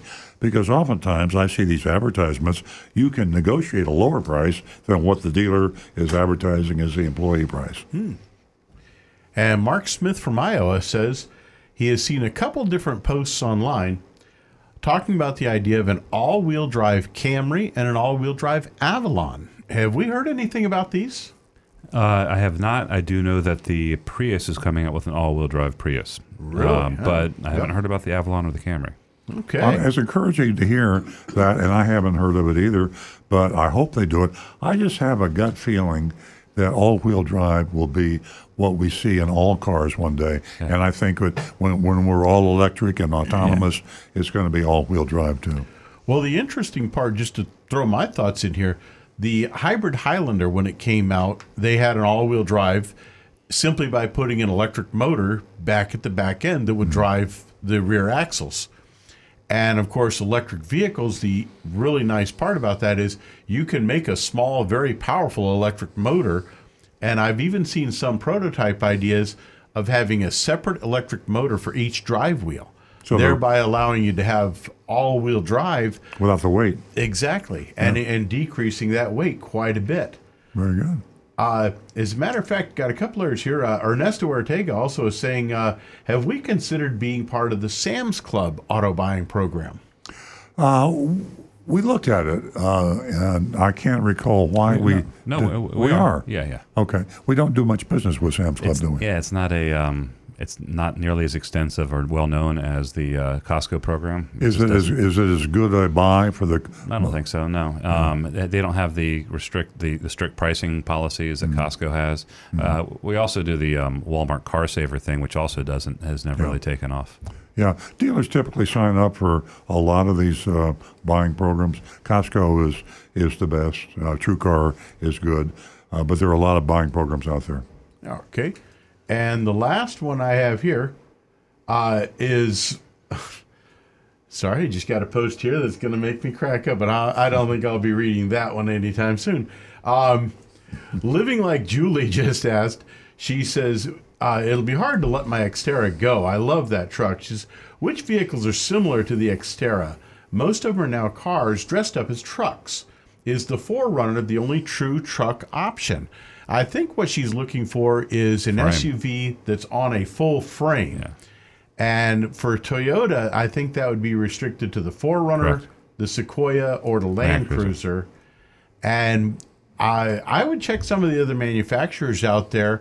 I don't think Honda really has anything because they're restricted just to the what's the name of their trucks? The Ridgeline. The Ridgeline. How about Subaru? Subaru, I don't think actually makes a full frame vehicle. I think most of theirs are all unibody. Yeah. Otherwise, you'd have to be looking at Chevy or Ford. Let's see. What's Honda's upgrade there? The Acura. Acura. MDX. Acura, I think, has some of the other vehicles that also have a full frame to look at. Okay. Yeah. We got a couple more texts that popped in Okay. last minute before we get to the mystery shop. No. Tim is asking, Tim in Florida says, and he wants it read, are the rumors true that Rick used to be a male model for Autotech Monthly magazine? Yes. I was wondering No, why you they were weren't. blushing. No. He did. No. He was. I have it. We have it penned up in the tech lounge at the dealership. He may have been. Folks, I just want to let you know that Earl referred to Consumer Report several times. And the December issue, it has got some real hot topics in it. And one of the topics is how to save yourself some money on car insurance. And also the November issue. You want to check that out. Tires. Can't say enough about tires, so check that out too. And take a look at Earl's latest column, Negative Equity. That's AKA Upside Down and Underwater. That would be in the Hometown News, can be on Earl on Cars and the Florida Weekly. And you're very handsome, Rick. Now back to Stu. No name on this one. It says, good morning. And again, I love listening to your show. I live here in West Palm Beach. I was visiting last week in Las Vegas, and who do I see on television? Oh, this is an older one. That's okay. We never read it on the air. Who do I see on television? Yours truly, Earl Stewart, talking about Takata airbags. My point is that this is now getting the word out nationwide, and I'm really happy about that, shutting down the dealers that are still selling these faulty cars. Thank you for spreading the word, the good word that it is. I also thought, how cool. Yeah, I know this guy. I listened to his radio show. Also, could you please explain to me the defectiveness of these airbags so I know how serious it really is? Well, it's basically the inflator. It's a metal cylinder filled with ammonium nitrate, which is an explosive, and it's designed to be explosive, but it's a controlled explosion that drives the air into the airbag when impact when you have a crash. The problem is the ammonium nitrate inside the steel cylinder, called the inflator, becomes unstable with heat and humidity and time. And in Florida, we have a lot of that. Heat and humidity, and once you have a 5-year-old or a 4-year-old vehicle, you have a very unstable situation, and it's liable to blow up even without impact. Okay. Next one. Do hybrids cost more to maintain than conventional gasoline vehicles? Say that again. Do hybrids cost more to maintain than conventional gasoline vehicles? No, I'd say they cost less. Even less. You're going to be changing your brakes less often, so they don't wear out as much. Next, we're doing this rapid fire because we got to get to the mystery shopping report. Mm-hmm. Good morning. I've been following your show for about 2 months. Your show is great and very informative. We are in the market for a crossover CRV 2008. Got totaled in July by my daughter. Test drove a 2019 CRV EX. We'll test drive a 2020 Forester, a 2019 CX-5, and a 2019 or 2020 RAV4. We're confused. How do you calculate out the door? When is the great time to find great deals from now? How do you send emails to dealers? I'm in the Houston area. I dread going to dealers. Car buying is not like grocery or mall shopping. Thanks for all you do, and that's Maria in Houston. Well, I love educated consumers. Maria, it sounds to me like you're doing it all right. And I would throw Consumer Reports. I know you get tired of me saying Consumer Reports, but it's the only source of accurate, unbiased information about automobiles. As far as you're doing the driving and comparing, which is amazing. You did that. I would use Consumer Reports as the tiebreaker and go with the vehicle that I like the best. And dealing online is the only way to go, and if you're online, you're safe. Be sure you get an out-the-door price. Define an out-the-door price as everything except government fees, and there's some very small little fees that are taxable. I usually say anything that has sales tax on it is not a government fee. You don't tax sales tax again, and you don't tax license plates again. So say I want an out-the-door price online, meaning when I pick up my car, I want to be able to come in with a check that will only have to be extra paid sales tax and license plate. We're all caught up. We're all done up. I want to take a moment and thank the texter that recognized the fact that Earl did that video on Takata airbag. And I'll tell you what, there's just a whole lot more people who haven't heard about this death trap. And if you've seen Earl, hopefully you've seen Morgan Freeman. He did, join the bandwagon, so to speak. And it starts out, do you have a minute? And it is amazing the way he is so passionate about the cause. Okay, it's Mystery Shop time. Mystery Shop of Sunshine Used Car Sales. That's a nice name, Sunshine Used Car Sales. And when we called it a Takata test, and we've had a couple of Takata comments during the show, and so this is pretty timely. I sometimes in the past felt like I was overdoing it on Takata. We actually had some feedback saying that, get off the Takata thing, and purpose of the show is not to save the world. Purpose of the show is to educate, entertain, help you buy, lease, maintain, and repair your car. And I apologize to those that are tired of hearing about Takata. It's just something we can't get out of our minds. Our first mystery shop in 3 weeks takes us to a car dealership we've never investigated. We never even heard of it. Sunshine Used Car Sales. Sunshine Used Car Sales, very small, independent lot on Mercer Avenue in West Palm Beach. How small is it? How small is it? It's so small that there's only 29 cars. That's a small used car lot. Small or not, it had 2 used cars. That's if you do the arithmetic, that's 7% of the inventory had Takata airbag recalls on them. And in fact, I think nationally this is about the percentage of cars. It matches the average, yeah. The national average. The older used car, the independent used car lots are totally out of sight on mine, what we found on Takata airbags. The headline stores, the Arrigos, the Schumachers in this area, the car dealers you see, Graco, the ones that you see on the air all the time, a lot of them have gotten the message and they're wholesaling the cars. But these cars don't disappear into thin air when somebody wholesales a car with a Takata airbag recall. They reappear, and this is where they're reappearing, on the independent used car lots.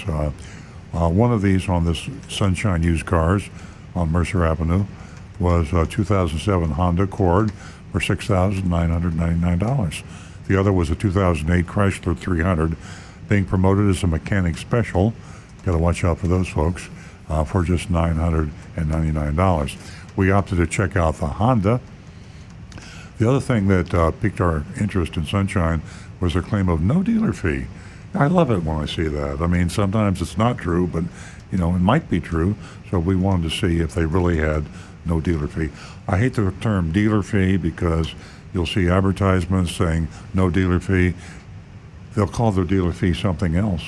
See, some dealers actually, very few nowadays, will call their hidden fee a dealer fee. Yeah, we almost never see that anymore. Yeah. Once in a while. Yeah, and so I don't want to get off on a tangent, but this piqued our interest. We stressed before on the program that the vast majority of used cars in our area are sold by independent dealers and private sellers. We've been criticized before, sometimes by the independent sellers and the smaller dealers. Why are you picking on me? We only sell 20 cars a month. I'm a little guy. I'm a mom and pop operation. I'm just trying to make a living. Why are you picking on me? Unfortunately, you and tens of thousands of other little mom and pop shops sell most of the used cars in the United States. And if you add private sales to independent used car lot sales, that's where virtually most of the used cars are being sold. And most of them have defective, not only Takata airbags, but they have recalls, dangerous recalls that can kill you. And there's no legislation or control. So that's why we're picking on the little guy, Sunshine Used Car Sales. They picked a well-tested, well-rested, I should say, Agent Thunder. Been 3 weeks without a mystery shop, and we sent Agent Thunder in. Speaking in the first person as if I were the Thunder. Before heading down to West Palm Beach, I made a quick phone call to Sunshine Used Car Sales to see if the 2007 Accord with the Takata airbag recall was still there and for sale. The person I spoke to confirmed its availability, and I set out on my mission. Sunshine's lot is small. It consists of a small yellow building. Dealership's name is hand-painted. I like that. Hand-painted on the front of it. Some inventory was parked in front of the building, and it looked like the rest were parked in the fenced-off area on the side. I walked in the front door, greeted by a man named Clyde. I love the name Clyde. It's a great name. It is a good name. I told is Clyde short for anything? Clydesdale. Oh. No. You're joking. Okay. Budweiser. I told him I was searching for a cheap but reliable used car for my stepdaughter, stepdaughter's first car. I said I found their Honda on an internet search, and the price was right. I'd be paying cash. Clyde said that the car was right up front.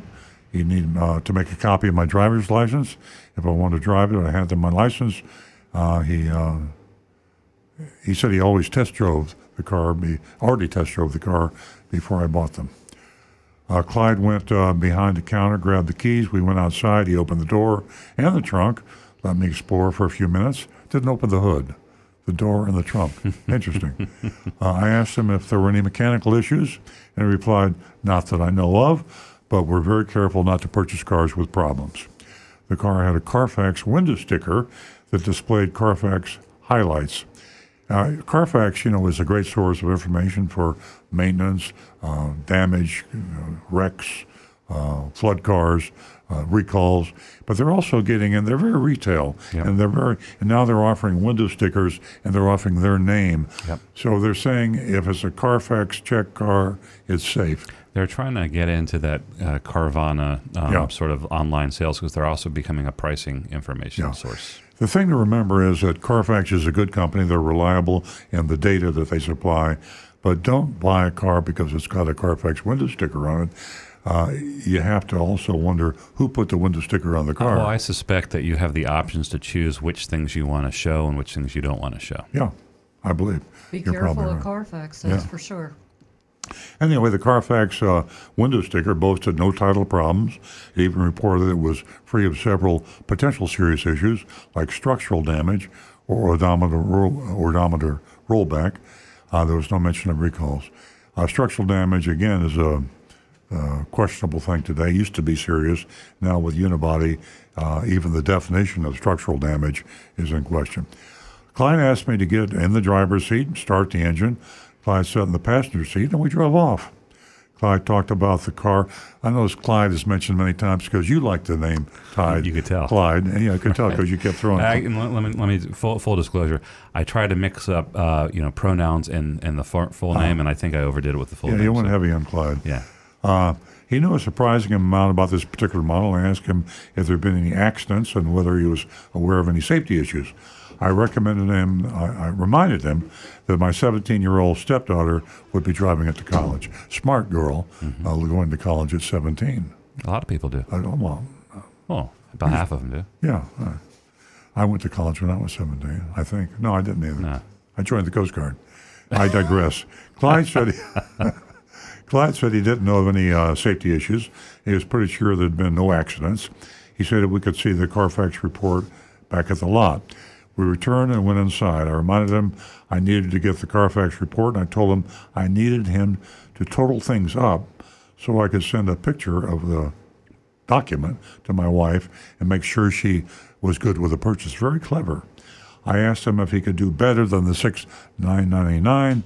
Clyde replied that we're a one-price deal. So not only does he have no hidden fees, he's one price. That's very progressive for an independent used car lot. Clyde tapped away on the keyboard while I waited. He printed a buyer's order and a Carfax report. We went over the Carfax first. Clyde said the Carfax was as good as it gets. He emphasized the one owner status, lack of accidents, and the extensive service history. And again, Stu mentioned that earlier. The Carfax reports do have a lot of data. And when you get something disclosed, that's good. But what you have to always worry about is what's not disclosed. I say this about extended warranties. You buy a service contract and extended warranty, what it covers is okay. I mean, that's kind of important. But what it does not cover is even more important. What you do not hear when the salesperson is reading the Carfax report is what you need to worry about, which is why you should read it yourself. Read it. Sometimes they're lengthy, but read the whole Carfax report. Otherwise, you're going to get fooled. Yeah. Okay. Moving right along, I nodded in agreement that the Carfax report was as good as it gets. But I asked, so there's nothing I should worry about? Probing here. Clyde said, no.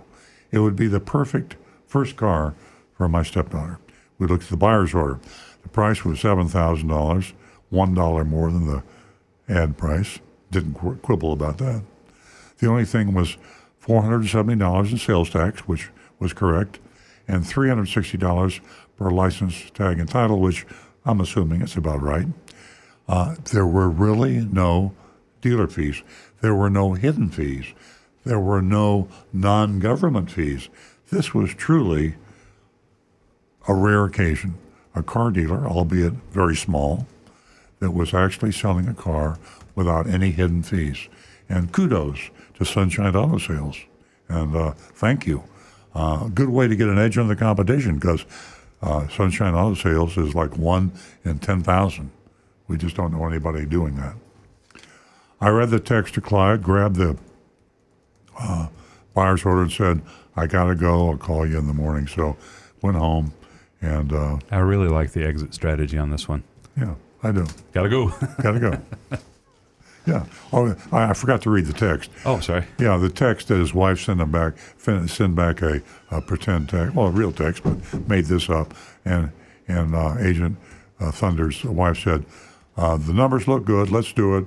But I'll have to wait tomorrow. I have a surprise, so come home now. Right. You can't deny that. You can't. You got to run. Got to go home. Okay. Epilogue. Sunshine Used Car Sales failed our Takata test by failing to disclose or even acknowledge the Takata airbag recall plainly visible on the Carfax report, even after being prompted by Agent Thunder. Sunshine Used Car Sales kept its promise of no dealer fees and deserves credit for not playing the dealer fee game. Now, on the Takata thing, before we get into the voting, and we would love to have you text or call your votes in, or however you want to do it, text them in, because we got the phones turned off, I guess.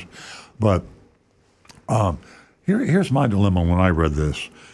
Did Clyde, the salesman, really know there was a recall? And if not, if he did know there was a recall, it was a fixable recall. He could have disclosed it, and he could have made the sale. At the very least, he'd say, I'll have to take it over to the Honda dealer to have the recall done. So it wasn't like he was going to lose a sale. I wonder, did he really know about the recall? Did he thoroughly read the Carfax report himself?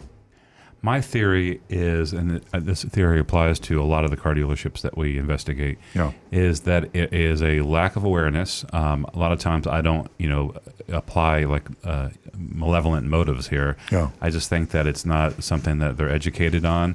When you look at the recall, it's not in red print. It's not bold. It looks like everything else in the Carfax report. It says NHTSA number 19V-501 recall X5C. So it's like a lot of technical stuff. Yeah. I think that it's because no one's paying attention to it. So I don't fault Clyde, but we don't know. Well, yeah, and I think, again, I go back to the real problem here. Our legislators, our regulators, the conspiracy, and I hate to use that word conspiracy because it's overused, but the National Automobile Dealers Association, the Florida Automobile Dealers Association, and the manufacturers have let's call it an unwritten, unspoken understanding that we're not going to make a big deal about the dangerous recalls, the Takata airbag. And even the media are involved in this because the media exists by advertising. And who does more advertising than car dealers and car manufacturers? So we have a really serious, and therefore the awareness of the dangerous recalls has slipped way, way down.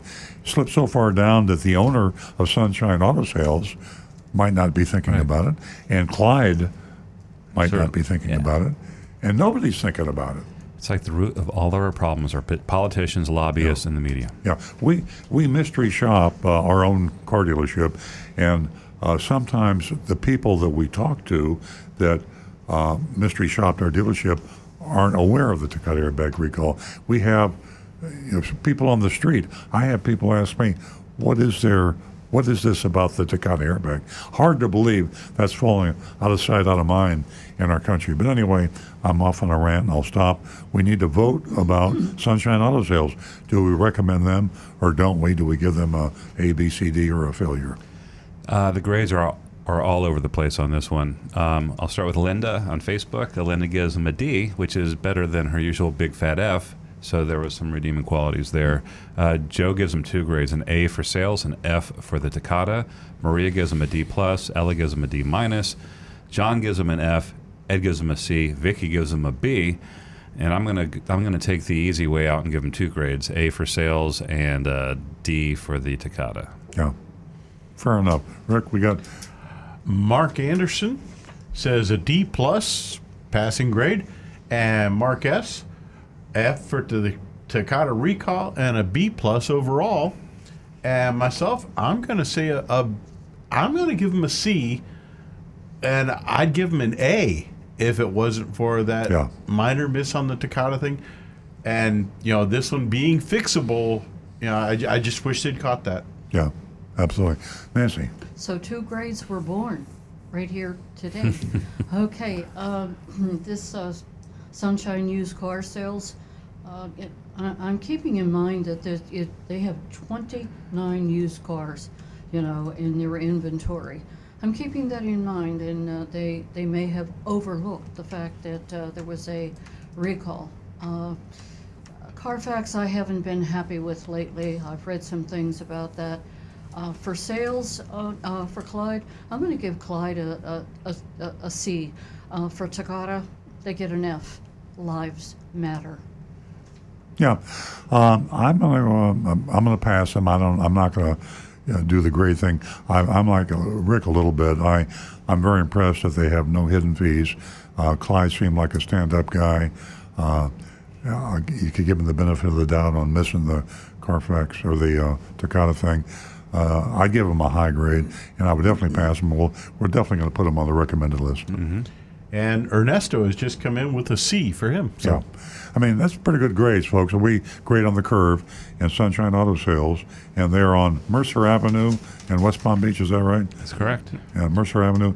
So if you're looking for low-price cars and you're looking for an honest deal, and you do your own check at safercar.gov to be sure there's no recall, you're good to go to get a low price on a full disclosure. The price you get is the price you pay.